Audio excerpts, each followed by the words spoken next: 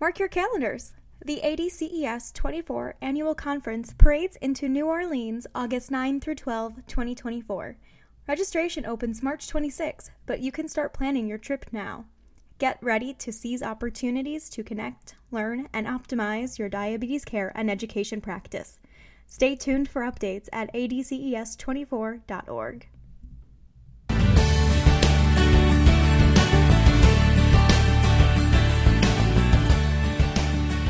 Hello, and welcome to ADCES's podcast, The Huddle, Conversations with the Diabetes Care Team.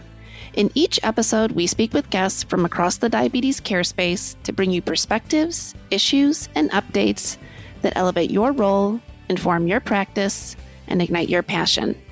I'm Kirsten Yale, Research Manager at the Association of Diabetes Care and Education Specialists. If you enjoy The Huddle, please take a minute to rate and review the show on Apple Podcasts. Today, we continue our conversation with Dana Lewis, one of the creators and founders of the open source artificial pancreas system, also known as OpenAPS, and Daniel Ruck, diabetes nurse practitioner and certified diabetes care and education specialist, in our conversation about automated insulin delivery, how it started, the movement, and how to work with your clients interested in AID. Yeah, there's 8,000 to 10,000 people worldwide right now using open source algorithms. And there's numerous studies showing the reduction in harm for people living with diabetes using these systems. And I think we can talk about this now because Dr. Hussain talked about ATTD. They announced they would be releasing an international consensus statement. And there's over 44 adult and pediatric endocrinologists on this study, diabetes educators and nurses, and they included 4 legal experts to make sure they were kind of covering the full gamut and release that statement at some point. I don't think it's released yet, so I don't want to talk about details, but they did make an announcement that that's coming. Can you say anything about it without saying details? I can only announce kind of what they have because they were the main authors in the study, so I don't want to talk too much more about it, but it's basically saying how to form that conversation around these systems and showing the safety for them and the effectiveness of them. On both highs and lows, of course. And there are consensus statements that already exist. For example, Australia is really well known for their diabetes organization of having a position statement on do-it-yourself technology. Mm-hmm. And it really comes down to recognizing that with all technology, there's risks and benefits. And it's really a person's choice. And patient autonomy should be respected. And I think that is kind of the framework that a lot of these other country and international consensus statements have chosen to take which I think is fantastic, is recognizing that patient choice and technology and what they use to manage their diabetes absolutely matters. I think it's also important to say that not everybody is going to want to use automated insulin delivery, and that's totally fine. But what I think and what has kind of driven a lot of my work, as a community member, as an advocate, is we should have choice in the type of systems that we use. Automated insulin delivery systems did not exist until I created one. And I'm really proud that we now have the choice of multiple open source systems as well as multiple commercial systems in some countries. But there's still many countries that don't have any systems approved commercially. And in some cases they're approved, but they're not covered by insurance. They're not affordable and accessible. So even though the technology exists and we're demonstrating safety and efficacy, we still have work to do to make sure that every person with diabetes has access to insulin as well as choice of technology such as automated insulin delivery if they so choose. Yeah, exactly. Just like with any implementation that we do in the clinic, there's going to be people who fit for this, people who don't. And that comes down to kind of clinical judgment and the person who is doing it, their choice as well, and what they feel comfortable with. Yeah, one of the risks, though, that I see is mirroring things that have happened in the past with diabetes technology, such as standalone insulin pumps and continuous glucose monitors. There's documented literature and evidence that in some cases, providers may choose not to even present options to patients because of perceptions around medical or technical literacy.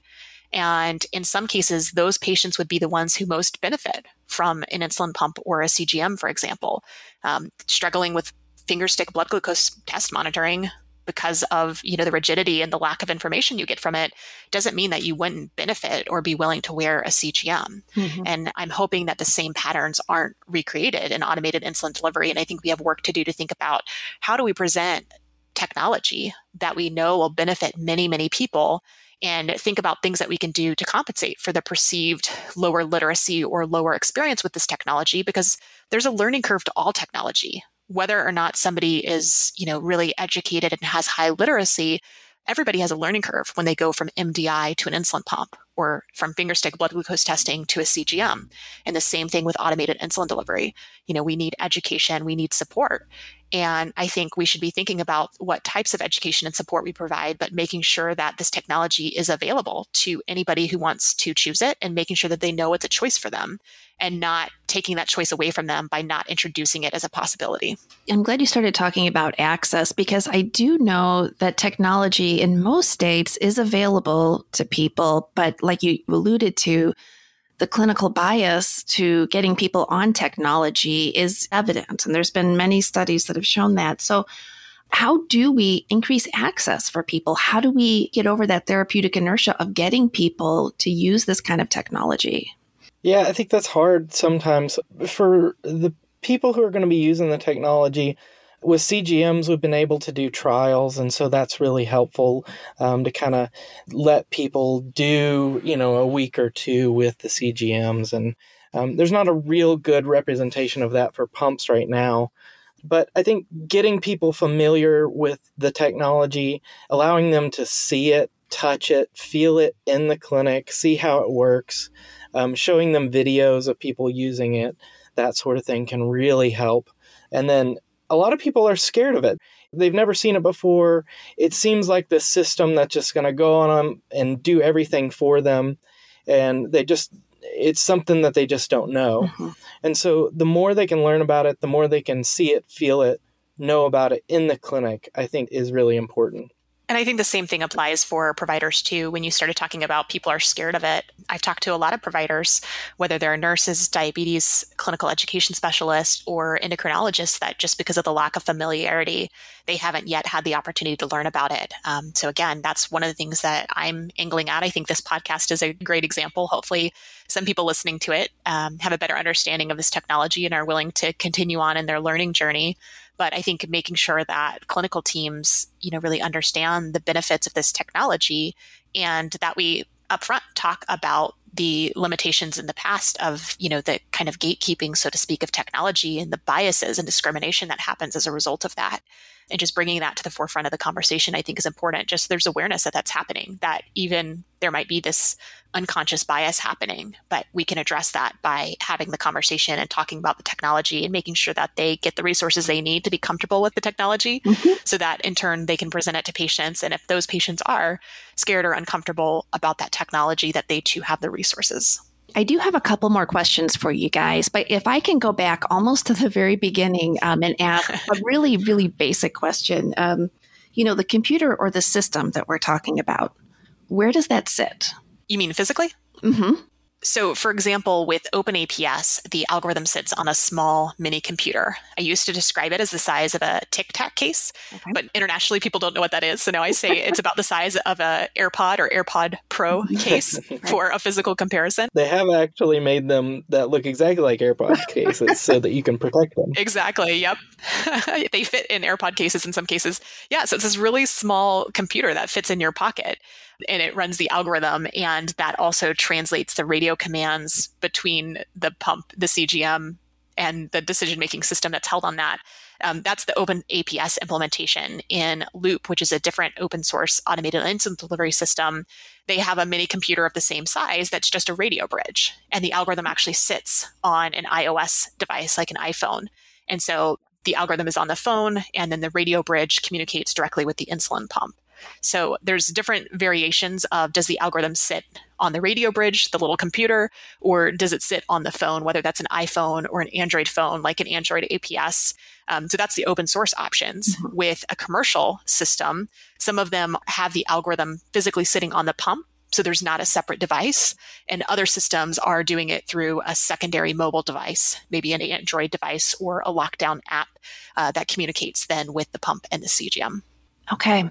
And for clinicians that are interested, or diabetes care and education specialists that are interested in this, how do they learn, or how do they get familiar with each of these different systems? And do they need to be familiar with all of them and then they recommend to the people with diabetes that they work with? Or is it really something that you would ask the people with diabetes to do some research on and come to you?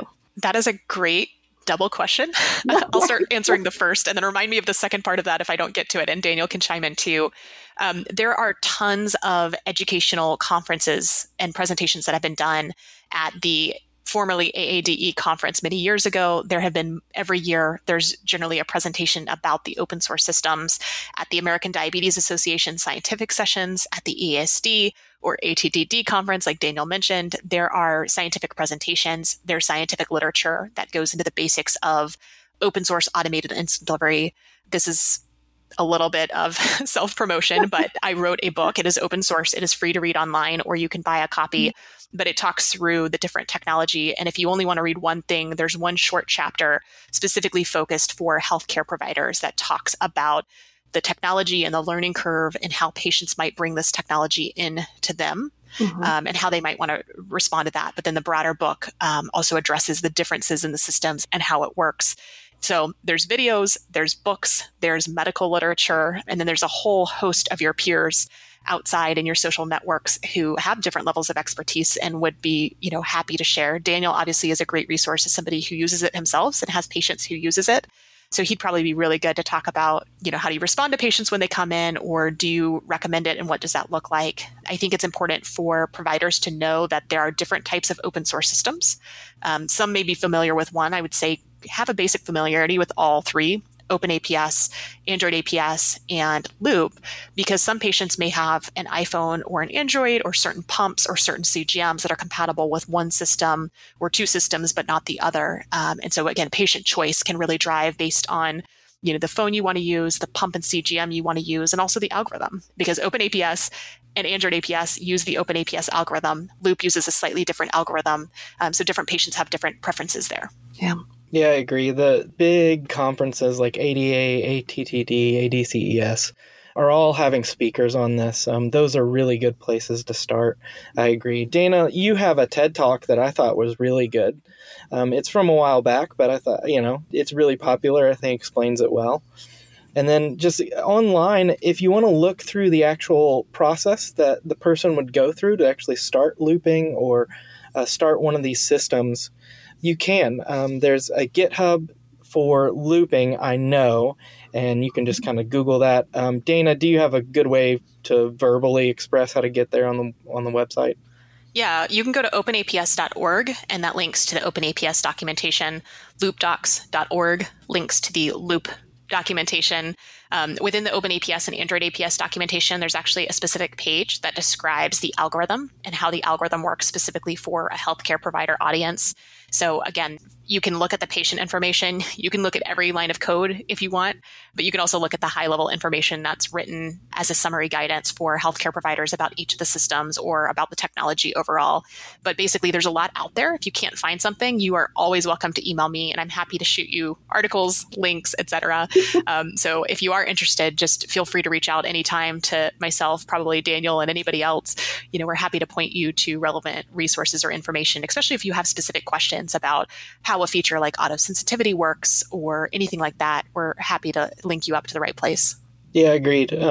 My Instagram handle is jdanruck, and then I'm also on Facebook, LinkedIn, of course. And my email is type1np@gmail.com. If you want to email me there, that's kind of my work email. Totally appreciate you guys giving us all these resources, and they're definitely going to be in the show notes. So the people that are listening know you can go to the show notes, and I can personally attest that both of you guys are always available and willing to ask questions. So please do ask questions, especially in this area. I think maybe the only way to get the word out about this is to keep growing the network. But before we, kind of get to wrapping up, I do have one more question for you guys. And it was really just listening early on, thinking about the noise, getting rid of the noise, and thinking about the quality of life of people with diabetes and how this technology really has the ability to make such an impact on quality of life. How does that impact habits and behaviors? Like, what does that noise free up? Does that change the habits and behaviors that diabetes care and education specialists can work with their patients on? Oh, that's such a wonderful question. The answer is yes. One of the things that I talk about as an analogy is that with manual insulin dosing, without this technology, people with diabetes can kind of learn habits and behaviors to get certain outcomes that are mostly okay. But it's like a house of cards where you kind of have these behaviors propped up on bad pump settings, for example, or things that only work because you're making decisions 10 times a day. But when you go into an automated insulin delivery system that's making hundreds of decisions a day and much smaller changes, you can more quickly see, oh, wow, your pump settings, your basal rates, your ISF, your carb ratio are not matching your current physiological reality. And you're much more able to, as a human, see that mismatch and be willing to use tools like auto-tune or make those adjustments on your own because you can see the before and after, the differences. And I think because so much of the noise is solved for, you have more mental energy and capacity to make changes like that. And then as the noise continually, gets taken care of, it's much easier to address things one at a time instead of feeling like you have a mountain of 20 things that are going wrong and you have to figure out how to change and get right. You can really narrow down to say, okay, what matters most to me is solving, post-meal excursions. And you can really focus on doing that. And so I think having the noise taken care of really helps the person with diabetes because it's easier to see what really matters to them and how to make those adjustments. But then also to work with a DCES who also has the data and can say, yeah, we really had the wrong settings here, that here's how we can change those settings and then see the before and the after. So I think it's a lot easier for people to experiment and make small changes and see the results versus before when we kind of changed 20 things all at once and it wasn't clear what worked and what didn't. And you had that house of cards that sort of worked, but didn't work really, really well. I think it's a lot easier to see that and to make changes. And it's less overwhelming because you can do it one at a time and see, cause and effect or correlation of those changes in a way that you couldn't before. And so the feedback loop on those behavior changes is a lot more strong. And I think that helps us maintain or continue to do behavior changes if and when those are needed. Yeah, completely agree. It's amazing how just muting out those day-to-day variability and insulin resistance can really help see where your settings are right, where your settings are wrong. And then like in the mornings, I drink coffee in the mornings, and it's almost like in a video game where you get a reset.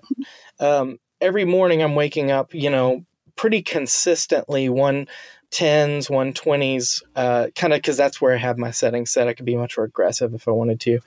But then I get to see, okay, I'm going to give 1.7 units for coffee this morning. And I get to see where that ends up 4 hours later. And then the next morning, I'm like, okay, well, that didn't work. I'm going to go 1.8 because I think I need a little bit more insulin. I can really focus in on fine tuning those things. And with a lot of the people I see in my clinic, it's just like with CGM. It's where the patient previously we had, harped on people so much. Oh, you need to check your blood sugar because we need this data in order to make changes. But checking your blood sugar was so hard.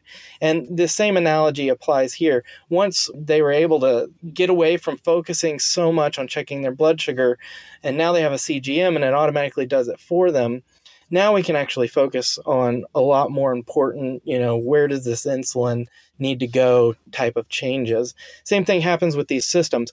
So now that I'm not focusing on the day-to-day variability of how insulin resistant I am, or how do you say it, like my exercise from yesterday is affecting me today, now we can actually focus on getting the settings right and trusting those settings. And it really helps us focus in on the important parts. Mm-hmm. One other thing that I want to add about the potential of this technology is we've talked a lot about all of the things that a person with diabetes has to do in order to get outcomes. And a lot of the assumptions around what you had to do in terms of carb counting and meal announcement and bolusing or pre-bolusing and checking your blood sugar and keeping the systems running, some of those behaviors that we assume are fundamental to getting supposedly good clinical outcomes may change in the future. And we're seeing the potential of this with the open source automated insulin delivery systems. And I'm hoping for this in the second generation of commercial systems, where these systems allow much more flexibility to the human and flexibility on a case-by-case, day-to-day, hourly basis. so that the system can support if somebody wants to get really tight, ideal outcomes, 100% time in range, picture perfect A1C of whatever that is for them. You can actually define what that is and have the behaviors that match that and really easily see what behaviors are required to get that outcome. But if somebody is okay with 90 to 95% time in range and they want to choose occasionally to leave their system out of sight at the dinner table, maybe they're at a big business meeting or they're at prom and they don't want diabetes to be a part of the conversation, these systems allow the flexibility to not announce or not bolus for meals in some cases. And yeah, you might go a little high and the system will bring you back down and it'll safeguard against lows. And the systems have the flexibility to support either all the time or occasional lack of meal announcement, lack of bolusing, and still get really reasonable outcomes that are on par with the first generation of commercial systems where you are having to do every single carb count and meal announcement and meal bolus and everything else. And so I think the future of this technology that will really be flexible on a case-by-case basis and allow people to choose, and you will be able to see the cause and effect and the difference between doing these behaviors and getting this outcome, but on a much shorter time scale than we ever had the feedback loop before. It used to be you had 3 months of decisions and behaviors, and then you'd get your A1C. And that would tell you sort of how those behaviors all worked out. But with automated insulin delivery and the power of seeing this data, you can really see, okay, here's the difference between when I bolus for my meal and not, and when I announce my meal generally, or I do a really specific carb count. And in some cases, people may choose not to do some of these things that we formerly really wanted people to do because that's what it took to get decent outcomes. Now the technology is so powerful and flexible that it can achieve those outcomes without 95% of the work that we people with diabetes used to have to do. And I think that's really exciting. Yeah, you brought up a great point there that where these systems are now is where industry is going in the future. These automated meal detection and boluses, pre-meal buttons, multiple exercise settings where you can, instead of just kind of setting it to target a blood sugar of 150, we can now target a blood sugar of 180 to 200, or if you're lifting weights, maybe go with 160, a little bit less, that sort of thing. And then auto tune. All of these are coming to industry in the future. And you're exactly right about that feedback cycle is just happening so much quicker now because of these systems. Well, I have to say, you guys have completely inspired me, especially when I start thinking about data intelligence and really the game changer that is. I think you guys mentioned that early on, that this is a game changer and it's really changing the quality of life for people with diabetes, and it's empowering people with diabetes to live their lives the way they want to live their lives, and opening up communication. I mean, that's another thing that data intelligence does. It's a bridge of communication. It's a bridge between our devices, but it's also a communication bridge between people with diabetes and their care providers. And I think it's really cool to see that it's a bridge of communication between you too, Dana, with your background in data science and your interest there. And then Daniel with your clinical work. I mean, just look at what you guys have been able to do, even just, talking through things on this podcast with me and inspiring me. I hate to do this. It's always at the end. I love these conversations I get to have with people. Favorite part of my job. But we have to wrap up. And I wanted to give you guys the opportunity for any, just some final closing thoughts or crystal ball or words of wisdom you want to share with our listeners. Yeah, I'll go first. Back when we were doing the pivotal trial for the closed loop system that I was on, we got to see a lot of what the computer was thinking and doing back then. And early on in the trial, some of our providers were kind of going into the system and changing what it was trying to do. And we actually got worse outcomes when we did that. And so that's what we're seeing is a lot of these systems really are allowing the system to take over and do a much better job because it's just constantly monitoring it. So the temptation sometimes is that we're going to be better at this, but to let the system actually play out really does add some security in most cases. A great example of this is, I know, Dana, you probably hate this, but I'm going to give the Tesla example. But Tesla constantly monitoring decisions every, 1/10 of a second versus somebody who's on their phone, maybe being distracted while they're driving, that sort of thing. But that kind of constant monitoring of driving and safety is just an added layer. And then it's not an either or debate, really. Just like with Tesla, it's not either the person's driving or the car's driving.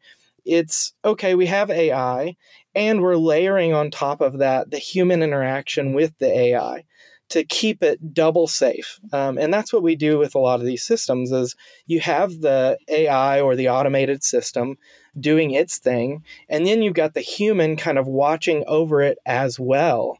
And both of those things layered on top of each other, create this extra ring of safety. Peter Thiel talks about this a lot, where AI right now means that the system's doing a ton of those small tasks that take up a lot of the bandwidth, so that then the human can come in for some of those more important tasks. And when you layer both of those, you get this net safety benefit. And I think the net risk safety analysis is the conversation we should be having about all automated insulin delivery technology systems, whether it's open source or commercial, because the reality is when a person is diagnosed with insulin requiring diabetes or has diabetes that eventually requires insulin, they are given a vial of insulin that can both save their life, but also cause harm when given at the wrong time or in the wrong amount, or just things change. And manually dosing insulin is dangerous, but we have to do it in order to stay alive. And so when we look at automated insulin delivery, yes, there is some risk added from all of these technologies, open source or commercial, but there's also significant risk reduction by adding this safety layer from these systems. And so you end up with net risk reduction with automated insulin delivery compared to manually dosing insulin. And that's a conversation I think we should be having. And a lot of the questions I think people ask about open source automated insulin delivery in terms of safety and efficacy are fabulous questions. And I want people to keep asking them.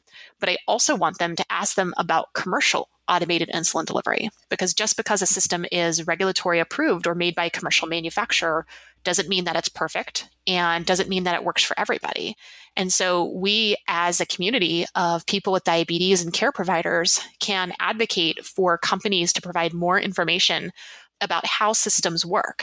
Companies can keep their IP, but there is a way for them to better explain how the systems work so that care providers can better understand how to recommend and work with these systems with their patients, and so that people with diabetes can better use these systems in the real world. And so I think the questions we asked about safety and how things work and what those safety layers are is something we should ask for all types of automated insulin delivery. So I'm optimistic about the future because we've shown what's possible in terms of technology, and it's exciting to see this technology become more available to more people around the world. So this is why I love talking with you guys, because you always make me think. And now I'm already coming up with another podcast for us where we can think about the AI and the humanistic pieces that Daniel talked about with that layer of patient safety and that risk reduction, Dana, that you talked about, because it is so very important. But thank you both so much for being here. I've so enjoyed the conversation, and I hope you guys come back again. Thanks for having us. Yeah, thanks for having us. Thank you for listening to this week's episode of The Huddle, Conversations with the Diabetes Care Team. Today we heard from Dana Lewis, one of the creators and founders of the open source artificial pancreas system, and Daniel Ruck, diabetes nurse practitioner and certified diabetes care and education specialist, on integrating automated insulin delivery into practice. We hope our conversation inspires you to think about new ways to work with your clients interested in trying automated insulin delivery. Membership at ADCES gives you access to the education, networking, and resources to improve your practice and optimize outcomes for your clients. Find out what ADCES can do for you at diabeteseducator.org/join. The information in this podcast is for informational purposes only and may not be appropriate or applicable for your individual circumstances. This podcast does not provide medical or professional advice and is not a substitute for consultation with a healthcare professional. Please consult your healthcare professional for any medical questions.